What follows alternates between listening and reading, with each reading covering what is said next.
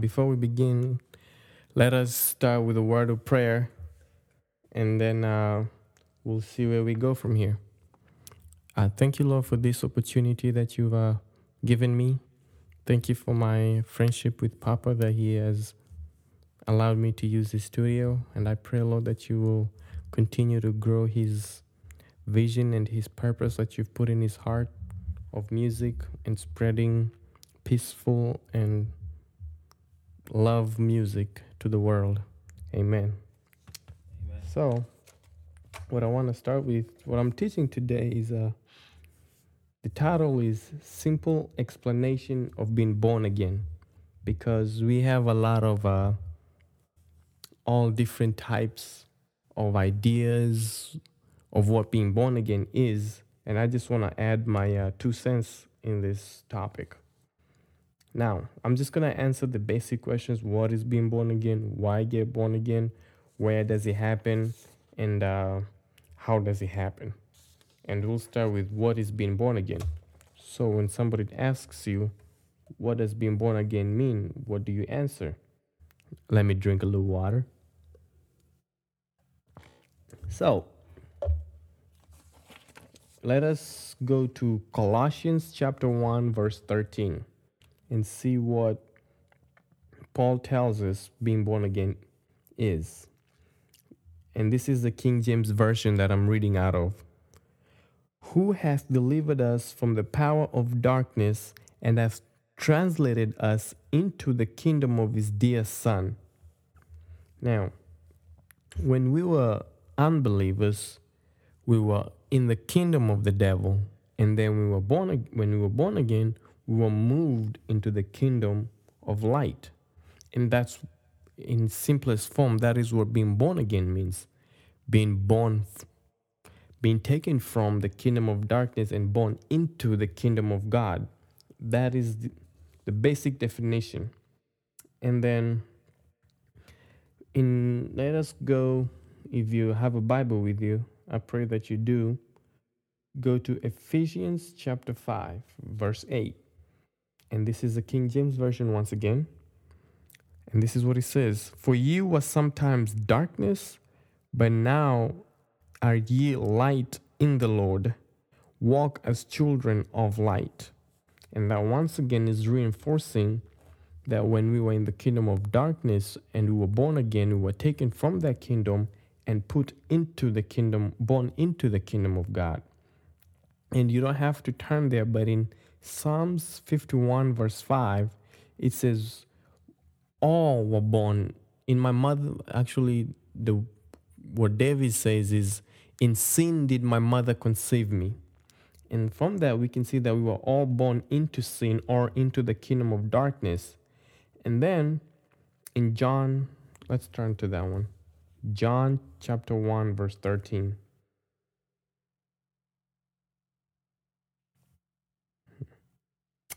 This is what it says. Which were born not of blood, nor of the will of the flesh, nor of the will of man, but of God. And that's what happened when we were born again. We were born of God, from the kingdom of darkness into his kingdom.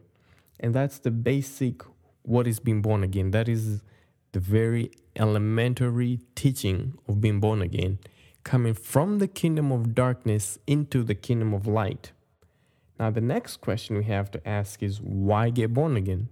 Why do I want to get born again? And in Genesis 2, God told Adam the day that he eats of the tree of the knowledge of good and evil, he will die. And then you see in Genesis chapter 3, verse 1 and 7, Adam eats the tree and they die. And when I say Adam, you have to understand that when God created the man and the woman, he named both of them Adam. And you see that, actually, I will read that scripture for you. And it's in Genesis chapter 5, verse 2. And this is what it says. Once again, this is the King James Version. Male and female created he them, and blessed them, and called their name Adam in the day when they were created. So he called both of them Adam. The woman gets called Eve after the fall, and Adam is the one who names her. So, and when you hear the Bible talking about death, depending on the context, it might be talking about spiritual death. And in the context of Genesis chapter 1, when God told Adam, the day you eat of that fruit, you shall die, he's talking about spiritual death, which is separation from God. Now, when they committed treason, and which is punishable by death, they were dead. But the interesting thing is they go on to live for 900 years. And so this means that God meant a different kind of death, which is the spiritual death I just explained. Now, in not Genesis, but John chapter 17, verse 3, and let us turn there. And if you're listening to this, you will turn to a lot of scriptures. So either write them down as quickly as possible, or just, this is a recording, so you can rewind and get the scripture. But so John chapter 17, verse 3, and this is Jesus speaking. And listen what it says. And this is life eternal, that they might know thee, the only true God, and Jesus Christ, whom thou hast sent. And this is life eternal, that they might know you, the only true God, and Jesus Christ, whom you have sent. So when Adam were in the garden, when I say Adam, I mean both the man and the woman, they had a relationship with God, and the Lord will reveal himself to them. But when they ate of the tree of the knowledge of good and evil, they were separated from God. I am sorry. My producer over here almost fell, and that was funny. But anyway, let's get back on topic. When Adam were in the garden, they had a relationship with God, and the Lord will reveal himself to them. But when they ate of the tree of the knowledge of good and evil, they were separated from God, God the Father, the Son, and the Holy Spirit, all life, as we see in John chapter 1, verse 4. So that is, once again, spiritual death, separation from God, who is life. Now, the death that God meant, which is, once again, I want to emphasize this so that you understand, when you see death when God talks about death here, he's talking about spiritual death. Now, in John chapter 14, verse 6, Jesus says that he's the way, the truth, and the life, and no one comes to the Father except through him. Now, since God is life, and if you're separated from life, that means you're joined to death. And that's what happened when Adam fell. They were separated from life, and they were joined to death. And from the day he sinned, from that day, death reigned over us. And you can see that. And let's turn there. Romans chapter 5, verse 14.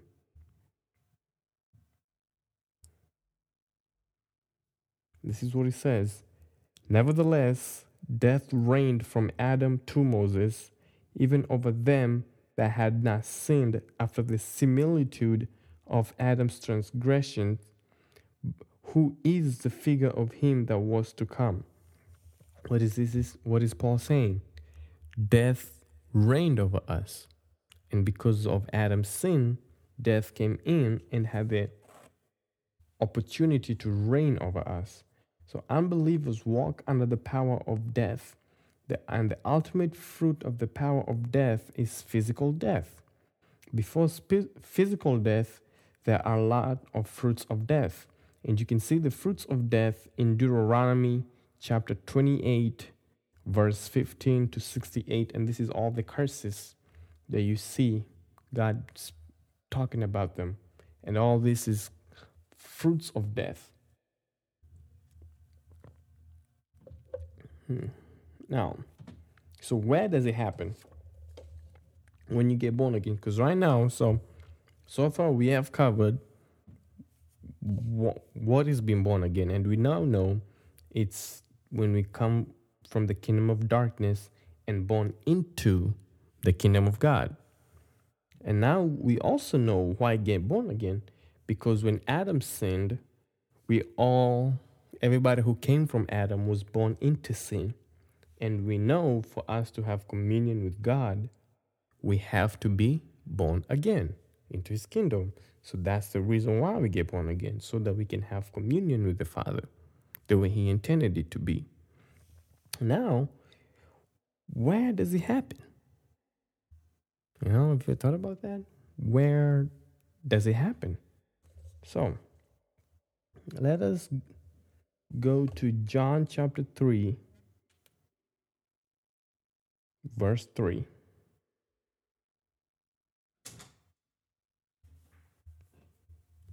Why you stop?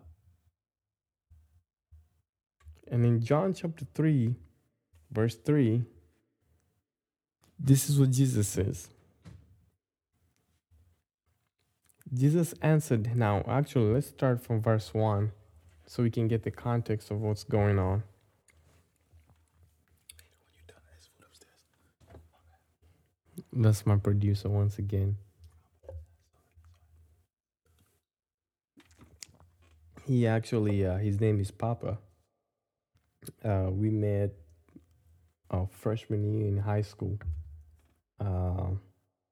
We were in the same gym class, and the funny story, very first day, we walk. This is, you gotta understand, I just came from Kenya. I literally, 3 months before I was in Kenya. This was, school starts in September. So I don't know anything about America. I've been just, the 3 months I was mostly in the house. And then, so we go in the gym. I'm sitting all in the back. And then he walks in. And I think he sits, because I sat at the very top bleacher. I think he sat like 2 bleachers away. And then the teacher, the gym teacher, is going around asking for names. Like, She messed my name up. so she gets to him, and then she asks, so what's your name? He's like, Papa Gora. And then nobody understands what he's talking about. And some other people are thinking that he's making fun, like he's just making up a new name. And then she asks again, what is your name? He's like, Papa Gora. Oh, he's African, by the way. But anyway, so that was a while back. Anyway, let's get back to what we're talking about. So where does it happen? Where do we get born again? And we were looking at John chapter 3. And we're going to start in verse 1. There was a man of the Pharisees named Nicodemus, a ruler of the Jews. The same came to Jesus by night and said unto him, Rabbi, we know that thou art a teacher come from God, for no man can do these miracles that thou doest, except God be with him. Jesus answered and said unto him, Verily, verily, I say unto thee, except a man be born again, he cannot see the kingdom of God. Nicodemus saith unto him, How can a man be born when he is old? Can he enter the second time into the mother's womb and be born? Jesus answered, Verily, verily, I say unto thee, except a man be born of water and of the Spirit, he cannot enter into the kingdom of God. That which is born of the flesh is flesh, and that which is born of the Spirit is spirit. Marvel not that I said unto thee, Ye must be born again. The wind bloweth where it listeth, and thou hearest the sound thereof, but canst not tell whence it comes from, and whither it goes. So is everyone that is born of the Spirit. Now, that was a mouthful. So this is a couple of things that Jesus points out. In his answer, he points out a lot of great truths. And the first one is, one must be born of water and the Spirit. Now, this statement puts a restrictions on who can get born again and the method of being born again. And the first restriction is one must be born of water. This means natural birth. That means that they have to be a human being to be born again. And it automatically excludes non-human entities like demons and fallen angels. So what Jesus is saying, only human beings can be born again. And now the second restriction is one must be born of the Spirit. And he's talking about the Holy Spirit. And there is no, so the Holy Spirit is the only one who's been legally given the permission to be able to rebirth people into the kingdom of God. And to just bring more clarification, because I know whether some of you have ever heard that or not, and I don't know who's going to listen to this. I'm kind of going off topic here. When God created the heavens and the earth, he created the angels too. And we all know this. Lucifer, who was the name of the devil at the time, when he fell, actually, now we're not going to look at that scripture. When he fell, he led a group of angels, a third of the angels, to revolt against God. And we all know they all were defeated. And when Jesus says, the reason why he mentions that restriction is because those angels who fell, they were not, and actually in the book of Hebrews chapter 2, it says angels look into the things of salvation because they don't. Actually, let's go there and turn and see what it's talking about. And that is Hebrews chapter 2. And I'm going to read this from the New Living Translation.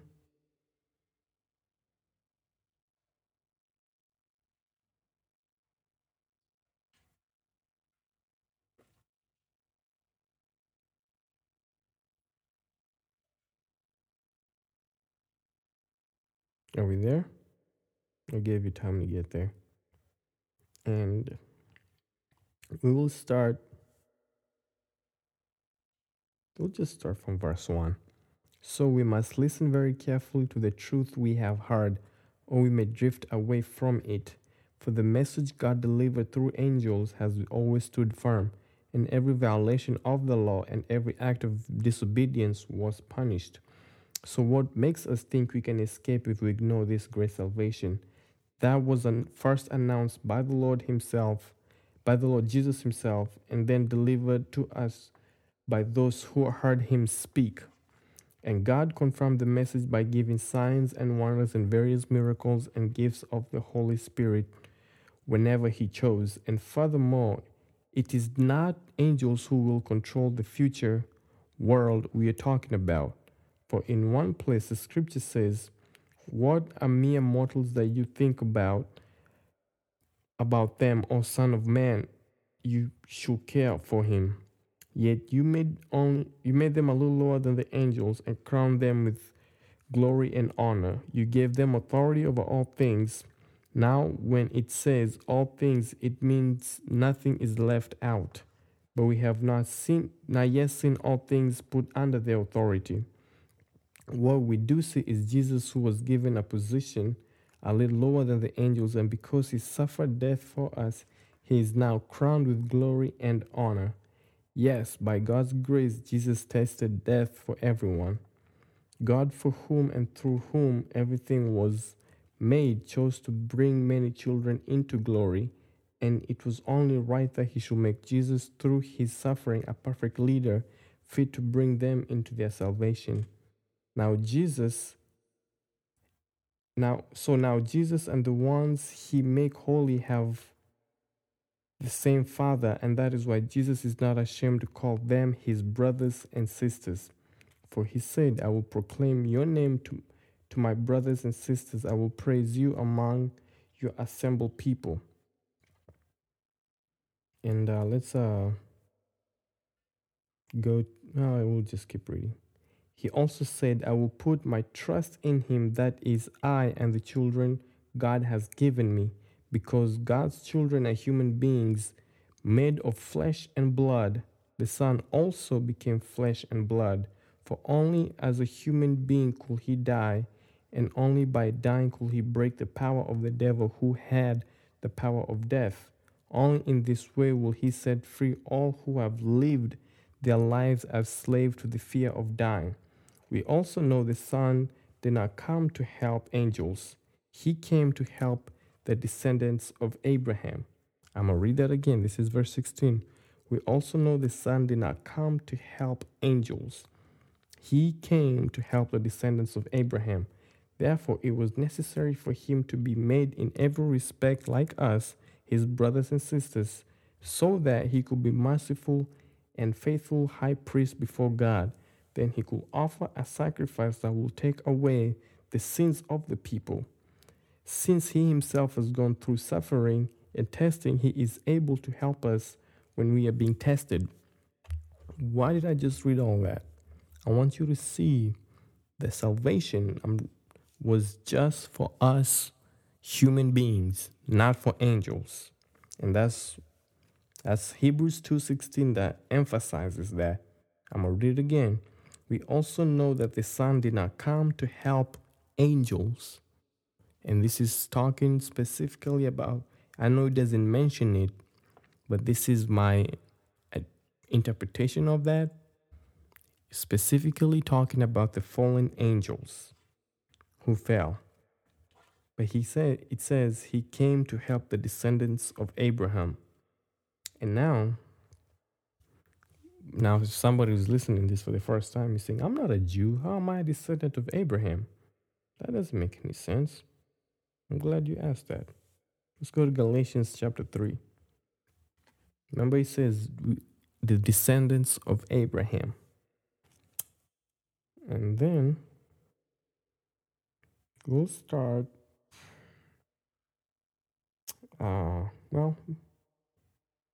Let's start at verse 9. So all who put their faith in Christ share the same blessing Abraham received because of his faith. You see that? So all who put their faith in Christ share the same blessing Abraham received because of his faith. But those who depend on the law to make them right or righteous with God under his curse, for the scriptures say, cursed is everyone who does not observe and obey all the commands that are written in God's book of the law. So it is clear that no one can be made right with God by trying to keep the law. For the scripture says, it is through faith that a righteous person has life. This way of faith is very different from the way of law, which says it is through obeying the law that a person has life. In verse 13, but Christ has rescued us from the curse pronounced by the law. When he was hung on the cross, he took upon himself the curse for our wrongdoing, for it is written in the scriptures, cursed is everyone who is hung on a tree. Through Jesus Christ, God has blessed the Gentiles, and I'll pause to explain. The Gentiles are the non-Jewish people. That's what the Jews called them. And actually, I believe it was a derogatory word that the Jews called the Gentiles. But so when he says Gentiles, he's talking about all the non-Jewish people, which is us. So and this is what he says, verse 14. Through Christ Jesus, God has blessed the Gentiles with the same blessing he promised to Abraham, so that we who are believers might receive the promised Holy Spirit through faith. And that's the connection. That's how we Gentiles or non-Jews can receive the same blessing God promised the Jews by believing in Jesus. Now that was a little off topic, but kind of added on to what I was trying to say. Don't you think, Papa? Yeah, definitely. Thank you. Now, so the second restriction is one must be born of the Spirit. I've already talked about that. Another truth, now we're back talking about John chapter 3, verse 3 to 8. And I already earlier, if you were not paying attention, we're talking about that now.